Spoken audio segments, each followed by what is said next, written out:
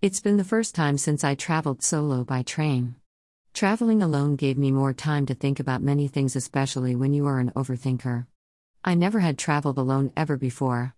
But then I realized, it is a needed one for all those who are stuck in one place for a longer than usual period. I enjoy staring at nature moving quickly, and with that, listening to mild songs makes me exciting even more. When you are in a situation to make a big decision, better to have solo travel that makes you calm from the inside and to take decisions wisely. While traveling, your focus never stays the same, it changes to everything you see over the window.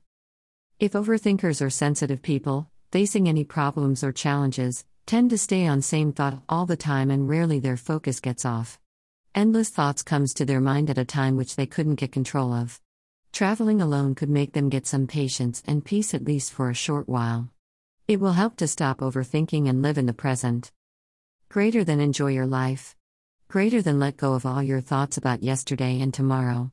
No matter how much you want to achieve in the future, and no matter how much you've suffered in the past, appreciate that you are alive, now.